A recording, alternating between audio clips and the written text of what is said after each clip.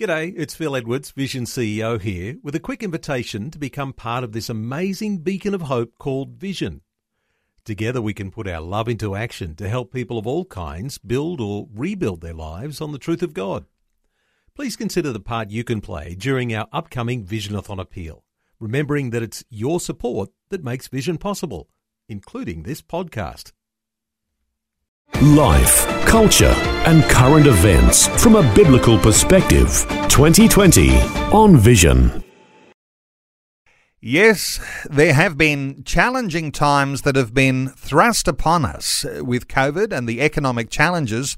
So many more Australians lost their jobs or are underemployed. And of course, when we talk about figures like 1.6 million Australians who potentially face a level of poverty and debts getting out of control, it's worth our while to explore some of these ways that we might be able to have an optimistic outlook for our future. Let's get an opportunity once again today to talk to Christians Against Poverty. Rosie Kendall is CEO at Christians Against Poverty. Rosie, welcome back to 2020. Hello, thank you for having me. Rosie, you lose your job or you're underemployed, you find yourself on some level of welfare support. You don't want to think of yourself as having been immersed into poverty, but this is the case for a lot of Australians, and I wonder whether we can be a little bit optimistic about today, but poverty is the reality for a lot more people right now than it was just 6 months ago. Yeah, absolutely. I mean, we probably all know someone close to us who has owned a business over the last 6 to 8 months.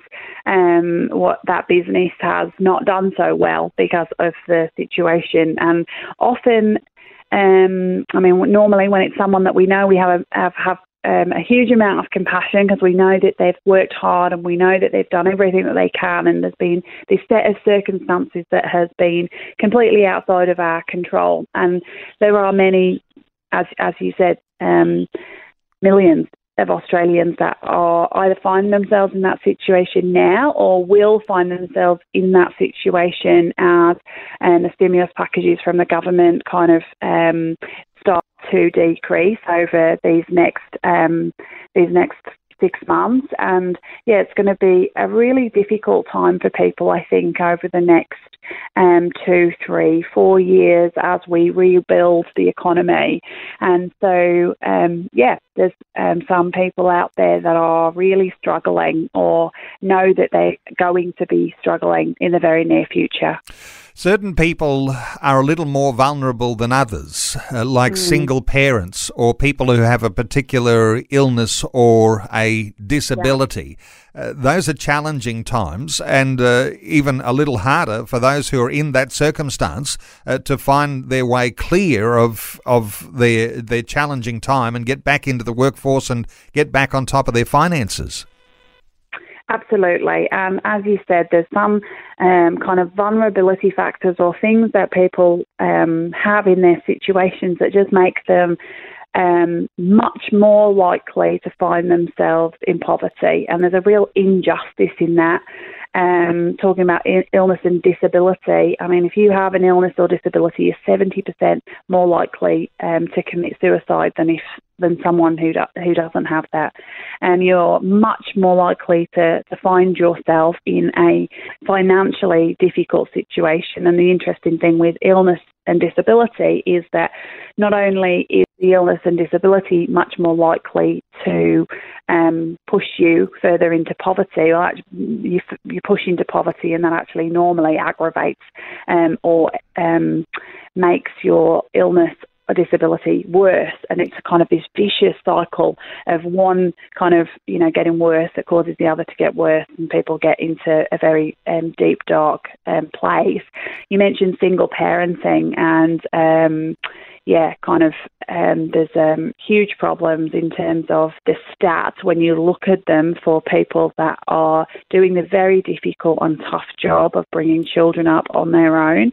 And the reality is that money in single homes is a very difficult thing, and you're not only having to pay for all the things that other people would be paying for your kids, but you've actually got a single income household putting food on the table and paying rent, and that just becomes a very, very difficult situation for a lot of people.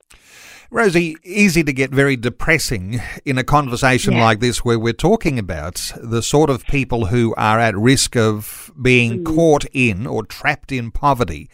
Because if you are a single parent, you don't want this to be your story. You don't want it to be the story for your children. If you've got illness or a disability, if you are facing all of the challenges with a rising or high cost of living and you've got housing stress, you don't want this to be the end of the story. You want to have an optimistic outlook. You want to be able to put a line under that and know where to go to get out of the hole that you find yourself in. This is where you shine. Give us some insights here into how you might not be trapped in a cycle of poverty when you've been thrust into that in this year.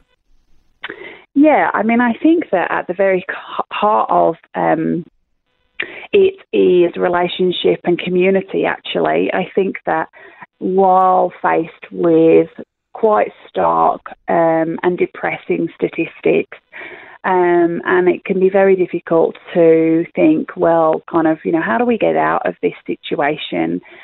Obviously, there are things that CAP does and services to try and help people practically to look at their financial situations and make improvements in terms of negotiating with creditors and going through insolvency options if that's what people need, if they've got debts.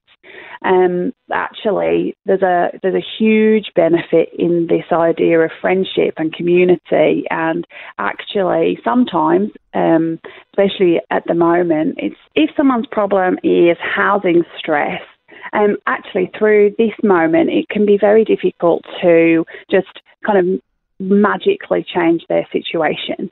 There are things over time and we can make changes and we can look holistically at the situation and think, well, what's the first step? But often it takes years, not months.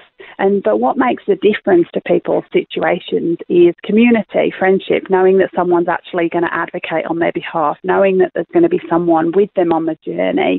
And one of the things that we often reflect on is that while we're obviously trying to lift people out of poverty, and both kind of from a material perspective, actually, when we're able to come and provide community for people, that drastically changes their outlook on the situation. And while it still might take a number of years to really change their situation, all of us kind of quite quickly you can make a difference by having an effective support mechanism around you, which is where the church is so powerful.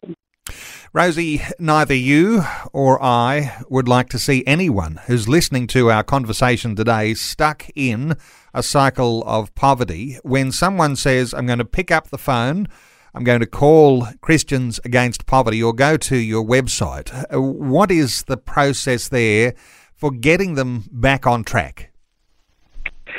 Yeah, so they call 300 number. We've got a team that answers those calls, and then they partner them up, depending on where they are, someone that can hopefully help them locally. So CAP has partnerships with churches all over Australia, and we will arrange for someone to come and meet with you or the person that is struggling to assess their situation and hopefully help put some systems in place to move towards financial well-being in their situation.